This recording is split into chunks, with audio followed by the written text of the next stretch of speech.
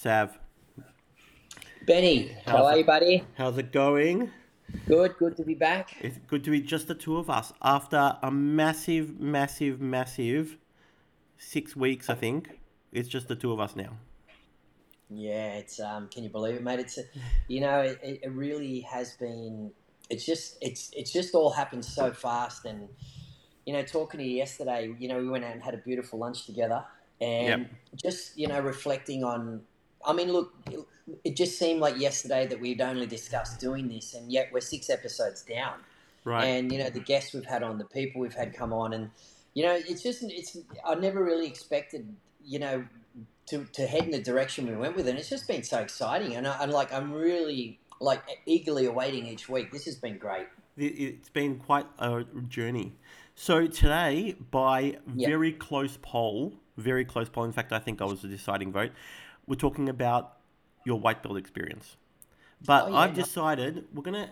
You said a few things to me yesterday that really resonated with me, and I decided we're not going to talk about your white belt experience. We're going to talk about the general white belt experience because over Okay. the course of yesterday, you said from lunch to white belt foundation class, you said a lot of really interesting things, and one of the things I wanted to touch on, which I think was really sweet and also a little bit interesting, is when we had lunch yesterday, you were talking about how Pat is somebody who you have used as the person that you show and demonstrate moves to people for quite a while now. So tell us how you met Pat, because Pat's one of my favourite people down at Gracie Botany, and he's just an all-round good guy who my elbows hurt every time I see him. It's Yours and seriously, everyone else's. seriously, like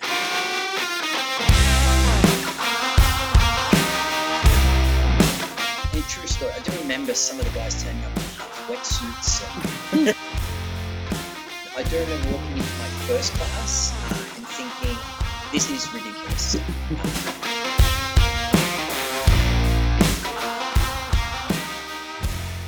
Look, I've known Pat. I would say at least he's perfect. But our first encounter was at Jiu-Jitsu. We both trained out of the same Gracie Academy, and initially, look, I knew Pat. Early days when he started in Jiu-Jitsu as a white belt. I really like Pat a lot. Just he's very respectful, very humble. When it comes to time to training on the mats, he's. I like his intensity. He's not excessively intense, but he comes to train and he comes to train hard. You slip, you make a mistake, he will make you pay. But I met Pat. I'd say, what are we now? 2022. I'd say safely 8 to 10 years. I've known Pat, yeah, possibly, maybe a little less. But yeah, Pat's one of those guys who, when I was teaching at headquarters, look, let me tell you this. As a teacher, it's very important that the person that you use as a demonstration for your demonstrations, not only do they need to understand, what it is that you're doing, but they also need to be able to move correctly because I mean, ultimately, they could make or break you. yeah. I remember my dad telling me one time, I was raving on what a great driver I was and this and that, and he said, let me tell you something, and he put me clean in my spot. He said, you could be the very best driver in the world, Craig, but at the end of the day, if you've got the very worst driver in the world beside you, it's very hard to avoid that. And getting back to using nephew, it's the same situation with jiu-jitsu. If you have somebody who doesn't understand, the mechanics and the movements and things like that, I mean, ultimately it can make you look not so good, and they don't understand. And it's not, it's not they're trying to make you. They just don't understand how to move. But with Patrick, I've been using him as my, I guess, assistant for so many years now, and even prior to starting botany, almost 12 months ago, I used to teach at Parramatta in Artarmon and so forth. But when I used to go out to Parramatta, I'd call, nephew and say, hey, I got classes on. Do you mind coming out and assisting with me? Because I'm so comfortable with him, and he has such a good understanding of how I move and what I do that I know when he's there, everything is so smooth, and he really understands my game. Like when I finish what I'm doing of a night, he always takes bit of time to come over and say, hey, so listen, that was great tonight. I really enjoyed that. But he's also quite open to say, listen, when you were showing, ABC, do you know, or what do you feel about putting D with B? Is that something that you'd consider? So I like his honesty. Yeah. I like his interest in wanting to learn and wanting to grow. But yeah, look, in the last sort of, as I mentioned, possibly 8 years that I've known Patrick, it's been amazing. He helps assist and, occasionally run some classes out here at Gracie Botany. And I'm really looking forward to working with this guy in the foreseeable future. I've got a a bit of a plan for this kid. Right now, I'm wanting him focusing on what he does best, and he's a competitor. He trains hard, so I don't want to take that away from him. But yeah, mate, this guy's going to be around a long time. Yeah, yeah. And, last night you made the very valid point that last night during our white belt class, we're doing escapes at the moment, that he's very clever at it because he's always got that additional sort of contact point with people when he's sort of rolling with them. And I thought that was really interesting. The bottom leg has always got that contact point as you're swinging around from side control, and I thought that was really interesting. And you're constantly pointing it out. This is a smart guy. Look at him. He's already got in deep in my collar. Look at this guy. Yeah, it's good for you guys to see that, and I know that we are discussing the fundamental program here. But one thing with nephew, when I am demonstrating with him, he has a lot of things that he's been doing for so long. So when I'm asking him, to, like, say for example, we're working on side control top at the moment. I'm a big believer in side control top being the most dominant position for the person on top and the most difficult position for the person on bottom. My argument with side control top as opposed to mount is that you have the hips available in mount to disrupt any sort of attack or anything like that. Whereas with side control top, you're laying across the person's body, you've got your chest pinned to their chest, you're controlling their head. Even if they do engage their hips, it's not as responsive as if you're mounting someone. You can actually elevate that person and force them to put their hands on the mat. But with Patrick in these demonstrations, I'm trying to demonstrate under a situation where the person in that fundamental program, they don't understand, how the frames work and so forth. But it's interesting because each time that Patrick's laying on his back in side control, feet on the mat, and I do go to enter and say to the guys, okay, guys, look, we're going to work on side control escapes.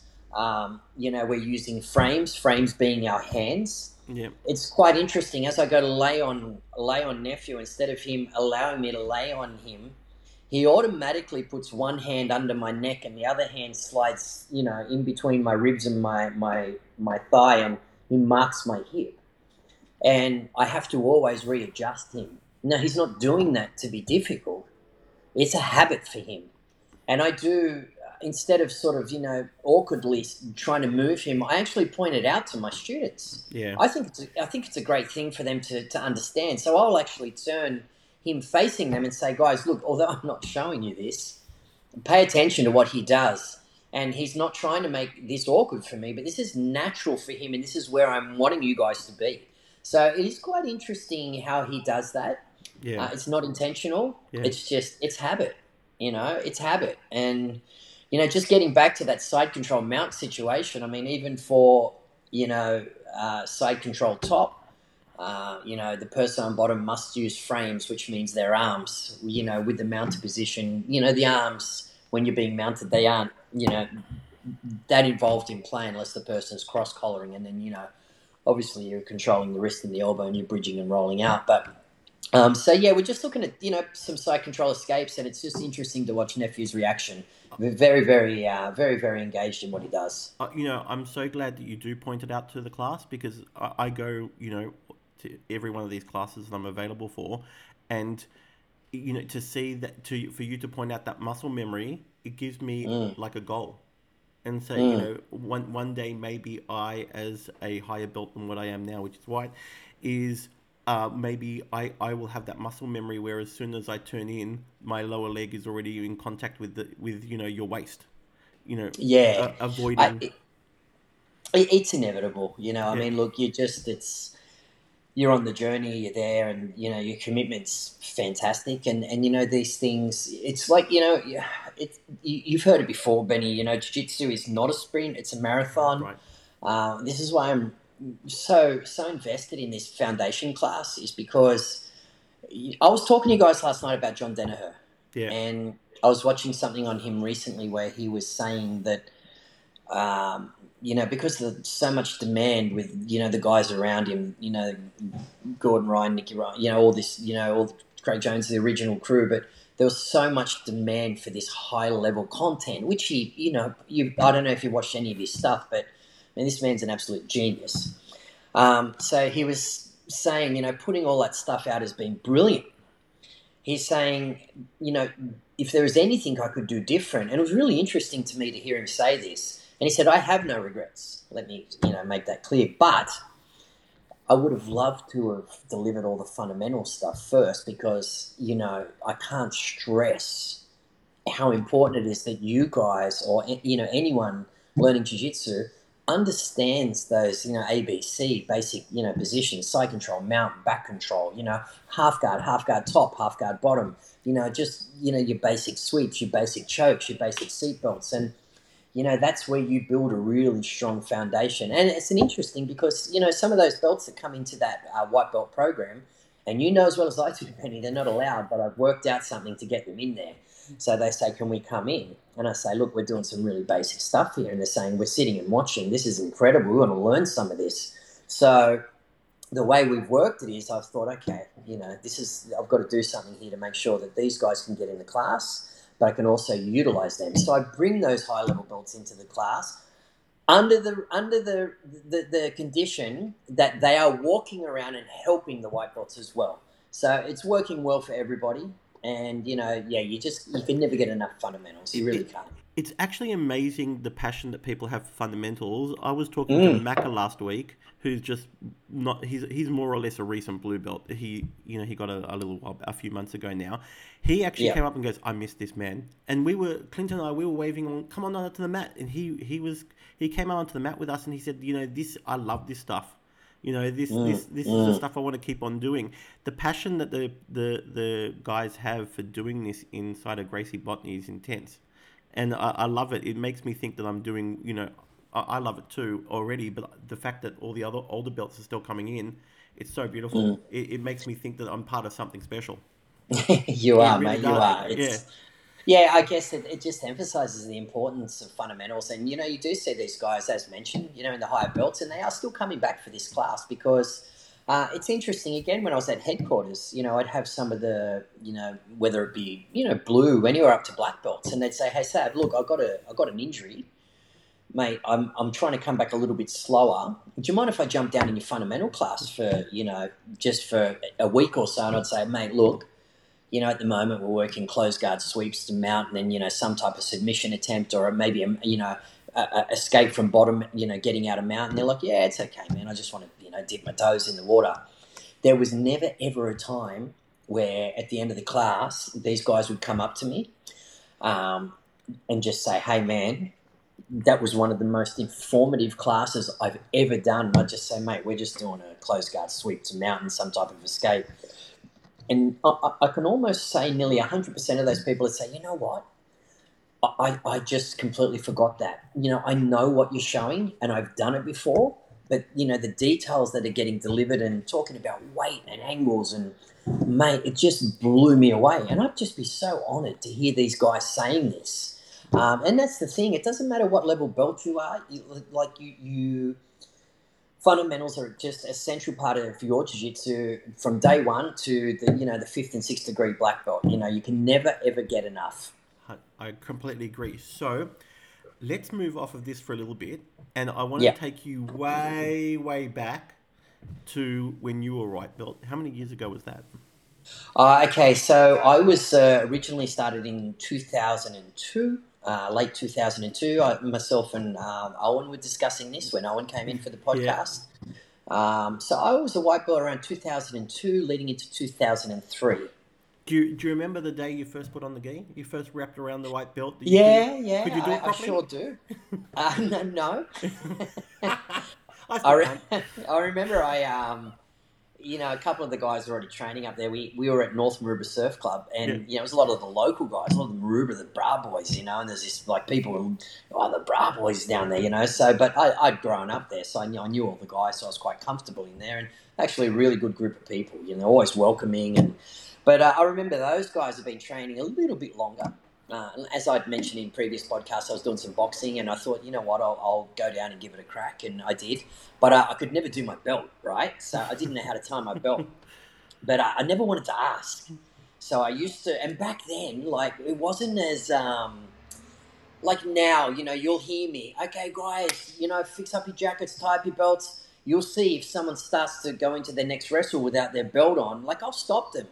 Man, please put your belt on, get yourself tidy, let's, it's very, very, not that it wasn't important then, but there wasn't as such a strong emphasis on it. So I got away with not putting my belt on a lot. Yep. And then, maybe Bruno would say, Sav, put your belt. And I'd just, I'd kind of tie it best I could. But I don't know what it was, but I was always, I don't know, as pride, or I just didn't want to say to people, I don't know how to tie my belt, so. It's one of those things. I've been taught many, many times in the last 9 months by many different people, many different ways. And usually if I'm in there and I'm, my mind's just complete mash, Chrissy will come and help me. I know that Chrissy's got my back on that one. But so when you started, what's like from your white belt period? What's that memory that you look back on with fondness? What's that memory you look back and go, God, that was a good time? You know what? Just the whole look. I do have a very particular moment which sits really strongly with me, and I'll get to it. But just just sort of stepping into something completely different. And when I say completely different, I was boxing, so I was, training with my hands, and to go from. I mean, you got to remember the UFC. With Hoist Gracie, this had all just, and jiu-jitsu was so new. It was just like today. It's so big. So actually going from standing and boxing and hitting, an object that was still, to looking at these guys on the ground and grappling and I was just really taken back by how effective it all was. But I didn't really want to accept it. Like I kind of didn't look at it as something that men would do. I had a really mixed opinion on it. But one thing that I did, start to think as I went on, I was very proud of myself for trying something different that it was challenging. And I was, I had those moments, which I don't speak about a lot, but I had those moments in my white belt where I thought, I'm just getting tapped out every class. I'm not actually, progressing, or I did have these, didn't want to quit. I never had that in my head, but I just thought, I wonder if I'll ever get better. I wonder if, where does this turn around? Like, because these guys are on top of me, and look, I'm just defending, and I'm not sure what to do, and and then you get your first. I guess you might be trying to pass guard, and then you actually you kind of half pass, and you end up in someone's half guard. And although it doesn't sound like a lot, I used to live at North Maroubra, right on the hill. I could actually look down to the surf club, and if I'd get something small like that, I'd actually walk out the front of the surf club with my chest pounded out, and I'd walk back up home thinking, mate, how good was that class? And that's the beauty of Brazilian Jiu-Jitsu. You don't necessarily need to have these massive moments or, choke 10 guys unconscious. It's like, it's about progressing. It's about learning. And,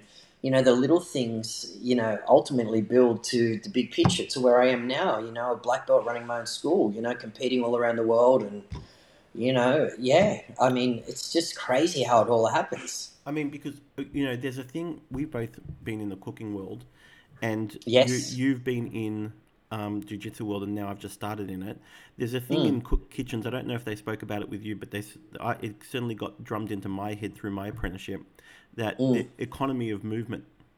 And that if you bent down into the oven to get something, you made sure you put something in as you were getting something out, to make sure you didn't have to do a double trip, right? Yeah. And that's when I watch you demonstrate to us with Pat. You've got an economy of movement that I certainly don't have, and may not have, may not ever have. When did that start to come? Good question. Look, moving back to when I was going through my belts, like as I mentioned, jiu-jitsu was, pretty new. Um, so when did things start to come together? We weren't taught like you guys are taught today. Like, Yeah. like last night we're doing side control bottom escapes, but we also look at, my big thing with you guys is, look, we looked at the concepts and the details of escaping, and we looked at different frame types and entering the top leg as opposed to the bottom leg. And if you enter the bottom leg, they can toriander you out or knee cut through.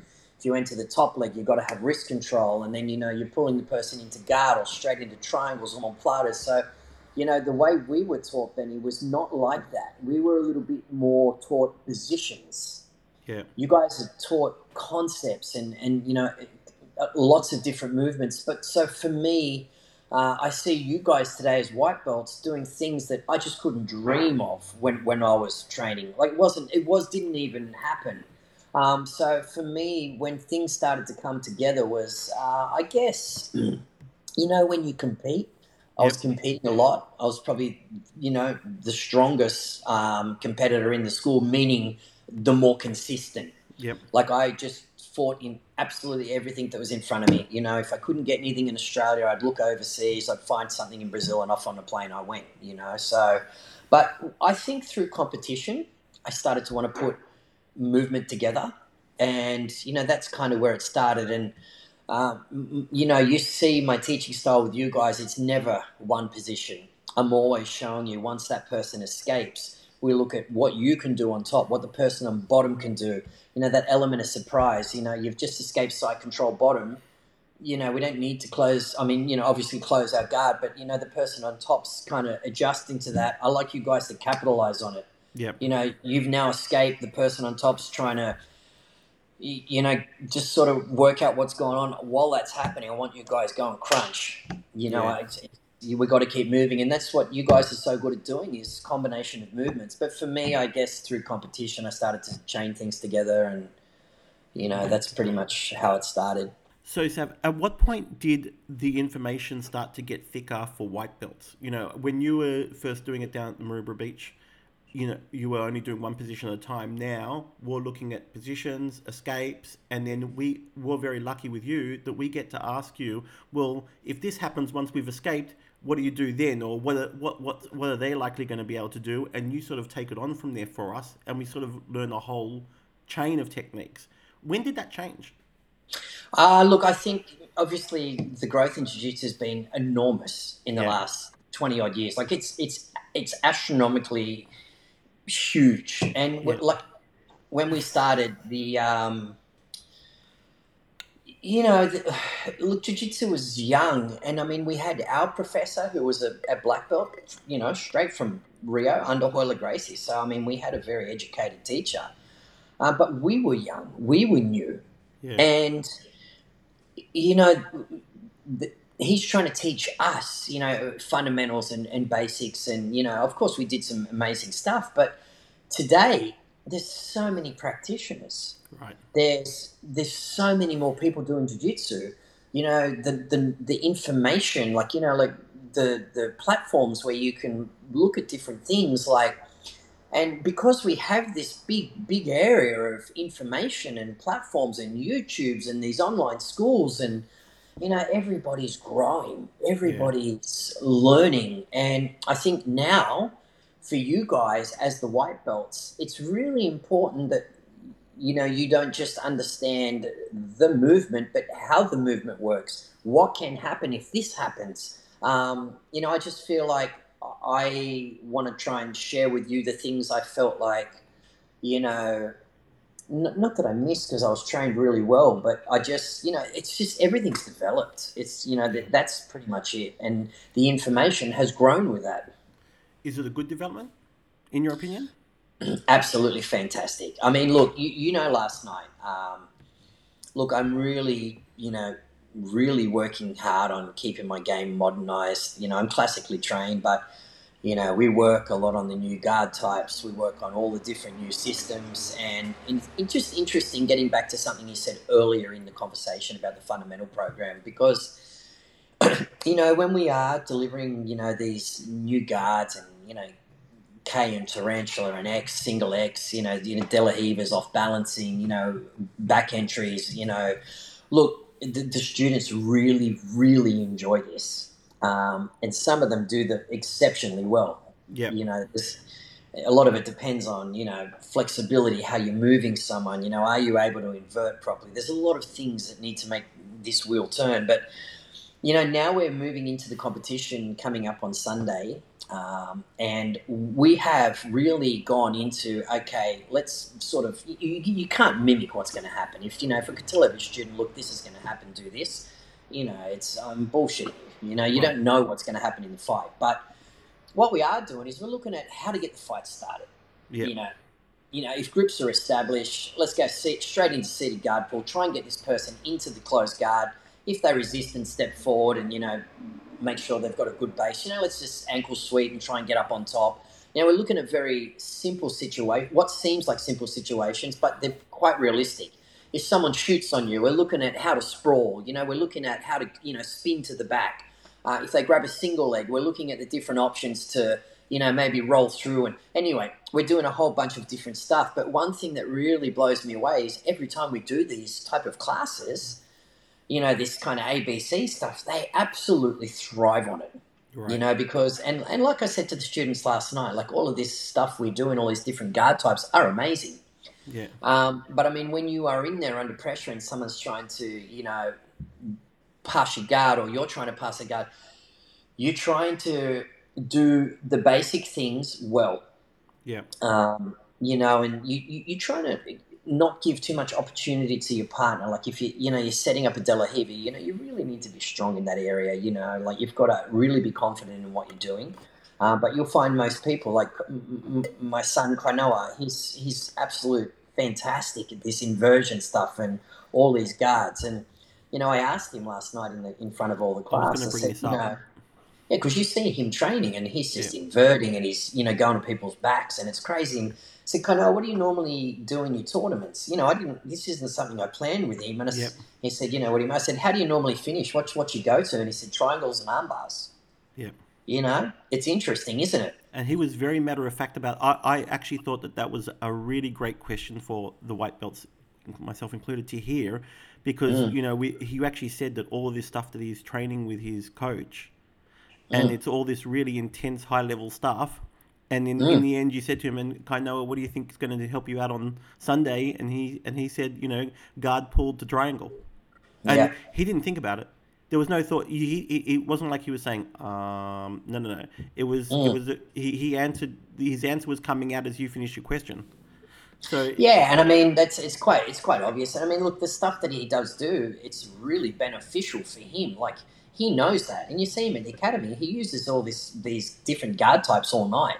And it's not that he doesn't believe in them in tournament. I said to him when we were in Melbourne, when are you going to start hitting this, these De La Riva entries and off balancing? You're so good at it. And he said, look, if I feel like things are, set up for that, I'll go for it. He said, but I just don't want to give any space. I don't want to make mistakes. And this is how important fundamentals are. And, I teach so much different stuff, but I can't stress enough how important the fundamentals are. And while we're talking about Kainoa, I also have to say that one of the other great things about our White Belt Foundation class is that it's such a great opportunity for somebody like me, I'm 45, I'm a white belt, to actually be able to say to Kainoa, not only how can we do this, but actually can you show me how to do it so that I can feel what it's like when somebody who is young, athletic, excellent at this, how he does it. And I was training with Joey last night, and we called Kainoa over to show us how to do this framed escape. And the first thing that we both noticed, and this is something I got a little bit of, and I'd like to thank Nick for calling me soft on Instagram the other day while I've got the opportunity. Thank you, Nick. But as soon as Kainoa framed us, the one thing I noticed was he was crushing my Adam's apple straight away. And then I said to Joey, you can't miss this, Joey. This is a real experience. He goes, what did you do? And I said, oh, no, I don't want to ruin the surprise. That's nice of you to share it with your mate. Thank you. And I got, and Kainoa did it to him. He's like, oh, that really hurt that was really, and Kainoa's like, just crush it. And Yeah, yeah. that's something that, like that's a it's a very confronting but interesting thing to hear for a 45-year-old who's not really out to crush people's Adam's apples, to be entirely honest with you. But Yeah. I loved it. It's a lesson, and it's a lesson that I took away with me. So, Sav, one last question about this whole white belt thing before we start to move on to the sway man.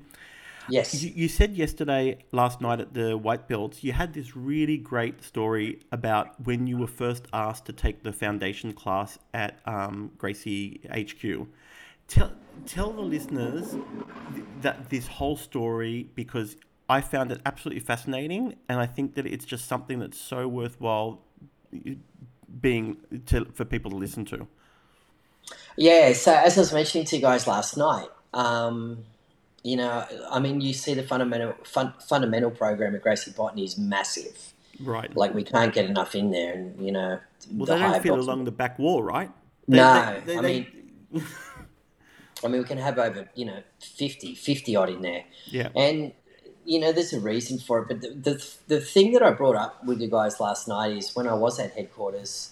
I was teaching the classes there, and working with Owen at Underdog, and over at Parramatta and Artarm, and I was I'm always running the advanced classes. So when I was approached to do the fundamentals, I actually dug my feet in and said, no, it's not for me. I only do only do advanced classes. Rah rah.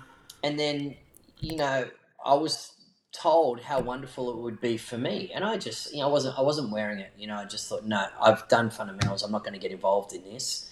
It's not that I didn't want to help those people. I felt like through my progression and through my time, I felt like I'd been there and done that, and I was more interested in advancing, my side of jiu-jitsu and advancing my game with new things. But anyway, so look, moving forward, I thought, and then I was asked again and again. I thought, look, I'll go down and do this just for a little while. And I remember going into the class and teaching something really simple, like the bridge and roll, and how to off balance someone. But I can remember actually, setting my grips up and thinking, is this correct? And it really put me back, into where I thought, oh wow, I'm really having to think about this. Take me upstairs and put me into some, inverted sweep where I'm coming on top and then, back stepping out and, cutting angles. No worries. But put me on the top and how to enter into a cross collar or, bridging and rolling. Look, I know what to do. Don't get me wrong. I know exactly what to do. But I started thinking a lot about how to do it because I knew how to do it, but delivering it to people, and particularly those people who have just walked in the door, you can't afford to teach them the wrong thing. Right. Because that routine becomes a habit, and then the habit, obviously can be broken, but you don't want to create that straight away. So it was just incredible. I literally fell in love with it. Teaching fundamentals I was learning more than I'd been learning in years. Yeah. And it's just such an important part of everybody's journey, and this is why I love it so much. And it was probably one of the best things I ever did was go back and run the fundamental program, and we built that program from a nice number up to 50, 60 a class. It was crazy. So yeah, and I'm such a big fan of this fundamental program. Yeah, it's awesome. One question while I've got you on this: what habit did you need breaking back in the day? Oh, what habit? There was lots of them, mate. There was lots of them. I guess one of my it was kind of beneficial to me, and it was also detrimental to me. I'm quite aggressive in my training style. When I say aggressive, I'm a small guy. Yep. When I was competing, I was at 67 kilos, 65 to 67 kilos. So I'm very fast. I've always been really fast, really aggressive. I like the element of surprise. Throughout the blue and I guess, sort of into the purple belt, this was working tremendously for me because my scrambles were so quick. Yeah. As I started getting at the end of my purple belt and in towards brown, I was finding that And I'm really humble when I say this. Like, I was finding I was putting myself in more trouble than, by moving so quick. People were getting more educated and they were capitalizing on the space I was creating through my fast moving. And I was putting myself in more trouble than it was worth.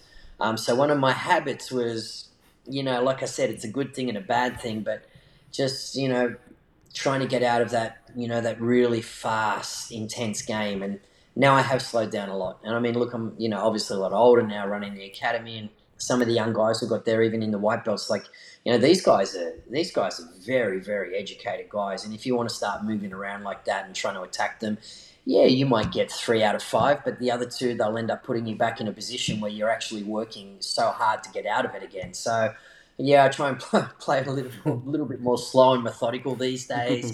Keep the pressure on and all that sort of stuff. But yeah, I think one of the habits I had was, and the hard thing for me, sorry mate, just like because it was working so well for me. This really quick, like the element of surprise. When I teach you guys, I'm all about, you want the neck, attack the arm. When they defend the arm, you go to the neck. They start defending the neck, we go back to the arm.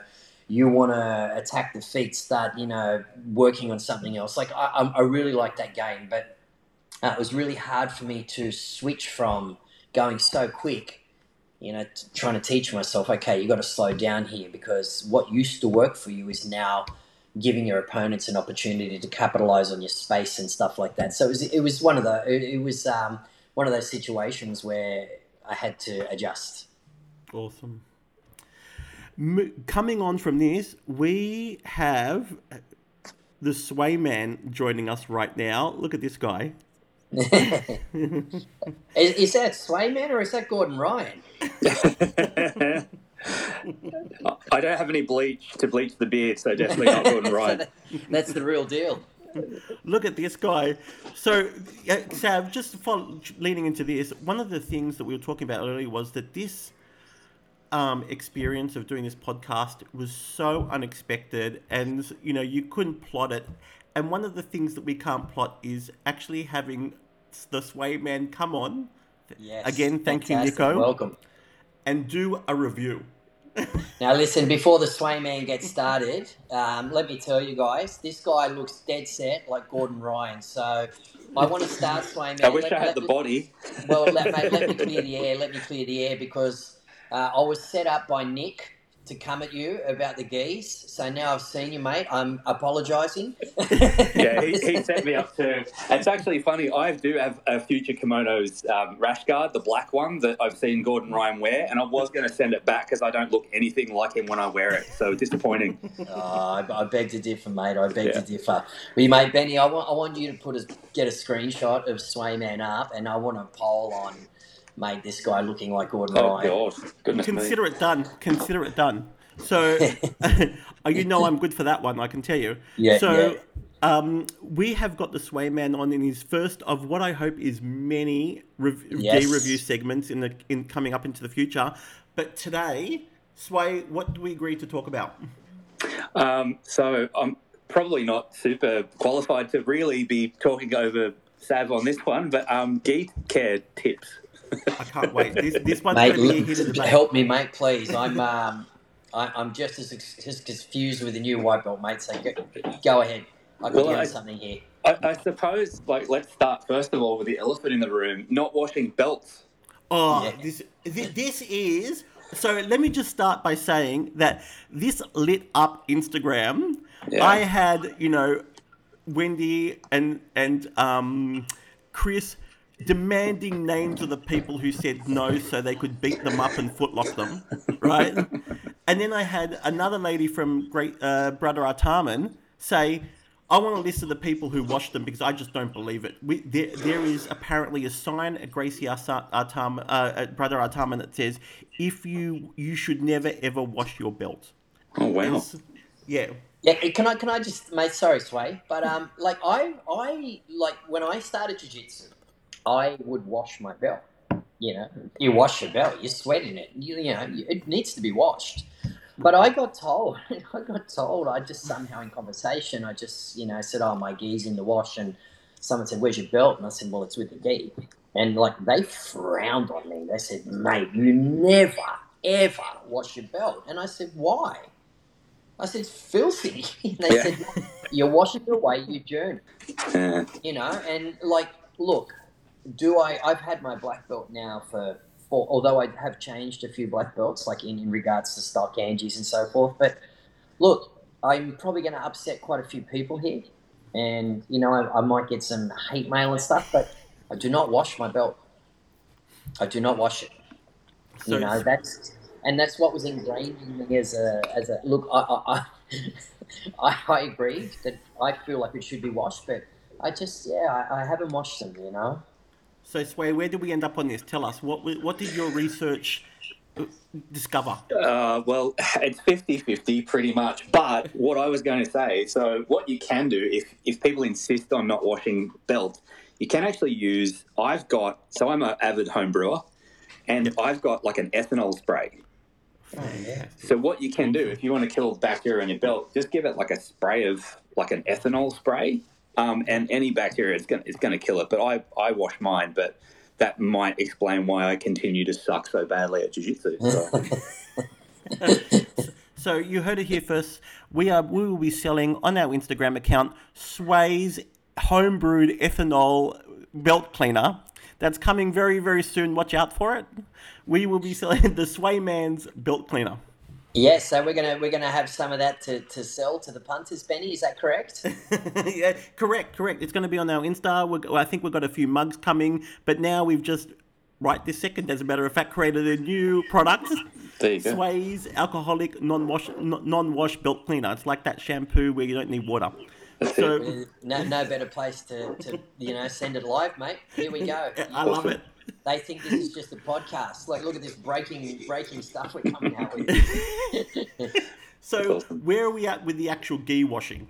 So I suppose one of the biggest things was like when you wash your gi, you should actually turn it, and this is with any clothes, you should turn it inside out.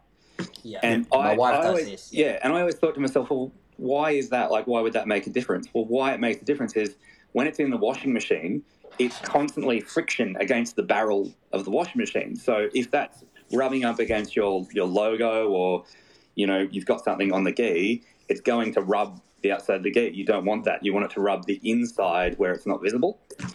But yeah, I had no idea why people said turn things out inside out. That just sounded like hocus pocus to me, but apparently it's a legit thing. So Because this is not something that people tell you when you first start, how to wash your gi, what you should wash your gi with. So how do you wash your gi? Like, do you use one product? Do you put it on delicate cycle? Do you, I is it a heavy wash?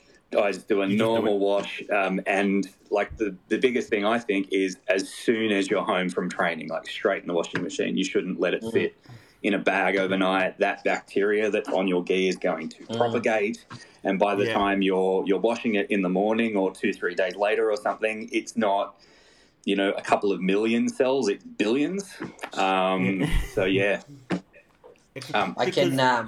I can remember back in the day down in River Beach, we were just discussing, Benny, but a couple of the boys down there, they're obviously, the surfers, professional surfers, big wave surfers, whatever. These guys are pretty used to taking off the wetsuit and just chucking it in the boot.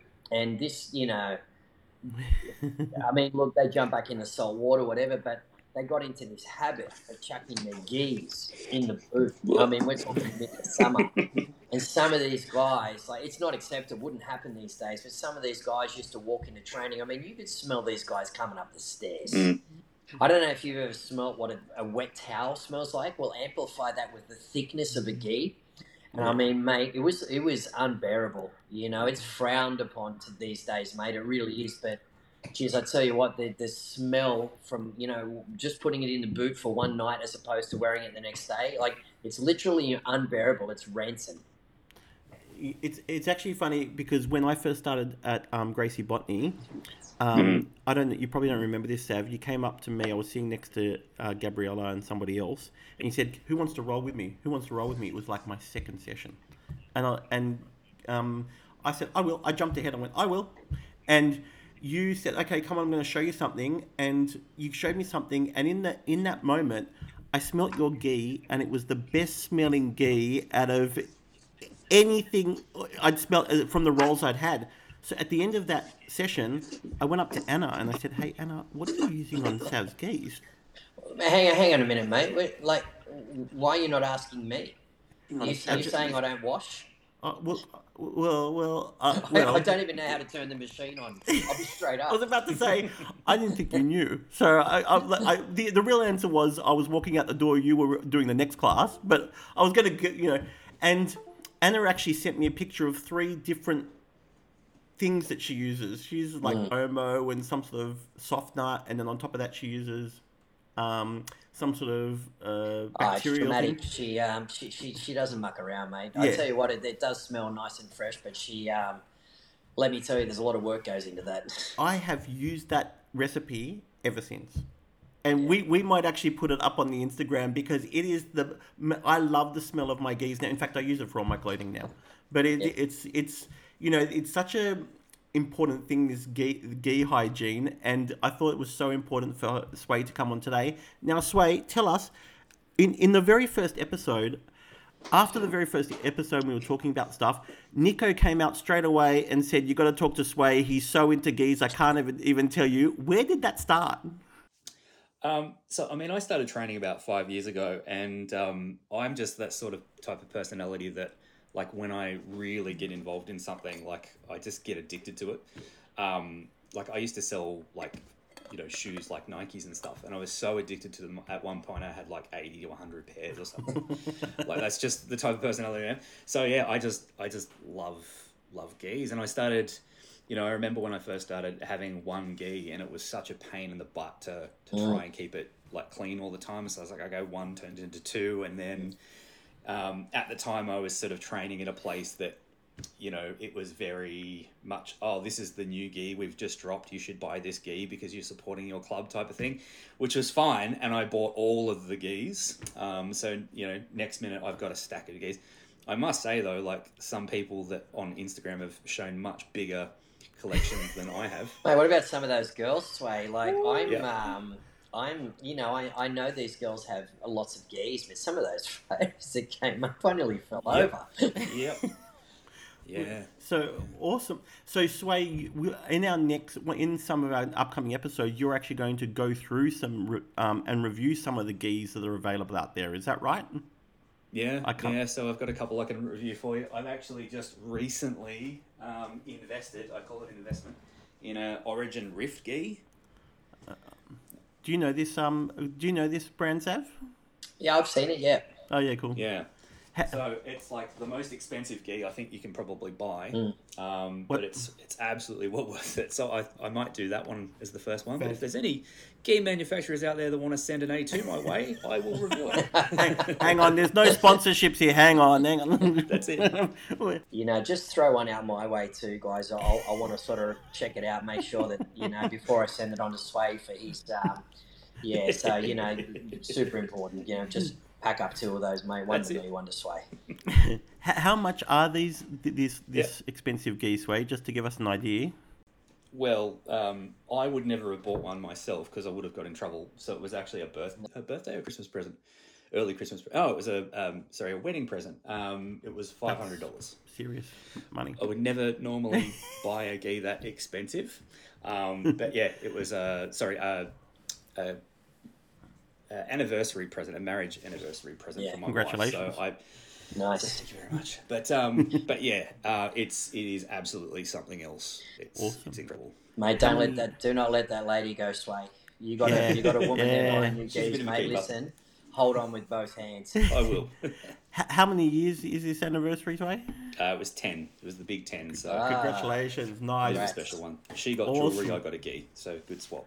Congratulations. They're the same. They mean the same thing to both of you. That's it. And so we'll see you next time, Sway. We're looking forward to it. Thank you again, and we'll see you soon. Thanks, awesome. Sway. Thanks, guys. Have see a you, good Sway. one. Take care. Bye. Bye.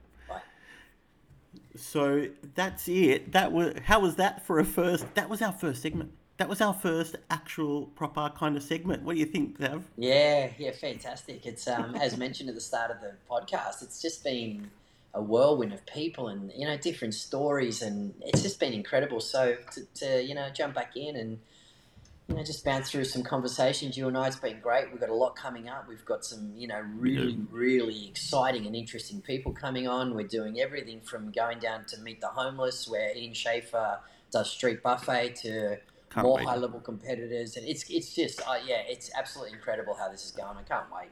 100, me either. But coming up this weekend, we've got big comp, and you and I are going to be there both to support the Gracie Botany team, but also to do a couple of Sav Stories interviews of the fighters before and after they come off the mats. How many competitors is GB sending out there this weekend? We've got over 30, possibly. We'd have to see, because once they finalise the brackets, unfortunately, some people have registered, but there's no one there for them, and they'll generally move that person either up to the next division, or maybe into the Masters, or from Masters back to adult. But if there's no one around them, they can't do anything about it. So we're just waiting for that all to be finalised. But I would safely say 30. Yeah, that's fantastic, and I can't wait to go down and support our team. But we are going to be going down there and doing some interviews and finding out exactly what happens on the mats and how they feel before and after the mats. And hopefully too, Sav, we've organised to talk to some of the officials, because I'm as a white belt, I'm really curious to understand. I roughly know what they do, but I'd like to know more about what they do. So hopefully we can find somebody to talk to about that too. Yeah, of course, absolutely. I know all those guys down there, so it won't be a problem to get them to give us some of their time and just sort of give us an insight on what goes on there and how it runs. And I guess any other questions that you need to ask, they'd be more than happy to answer. Great group of guys. Can't wait. I think that wraps up this episode. Do you want to wrap it up? Yeah, okay, look, I'm normally saying a big thank you to our guests, but, mate, look, thank you, Benny. I must say this has been absolutely incredible, and thank you so much for providing this platform. It just gets stronger and stronger week to week, mate, and it's fun. I really, really do like you so much, to the point where I'm not even going to tell everyone what you ate yesterday. Thank you so much. I appreciate that. That's going to stay. It was an embarrassment. It was a bit embarrassing. But thanks, Benny. Again, mate, really, really appreciate the time and the energy going into this, mate. You're an absolute workhorse, and this has just been incredible, and I can't wait to see what comes. So, but for now, guys, 1, 2, 3.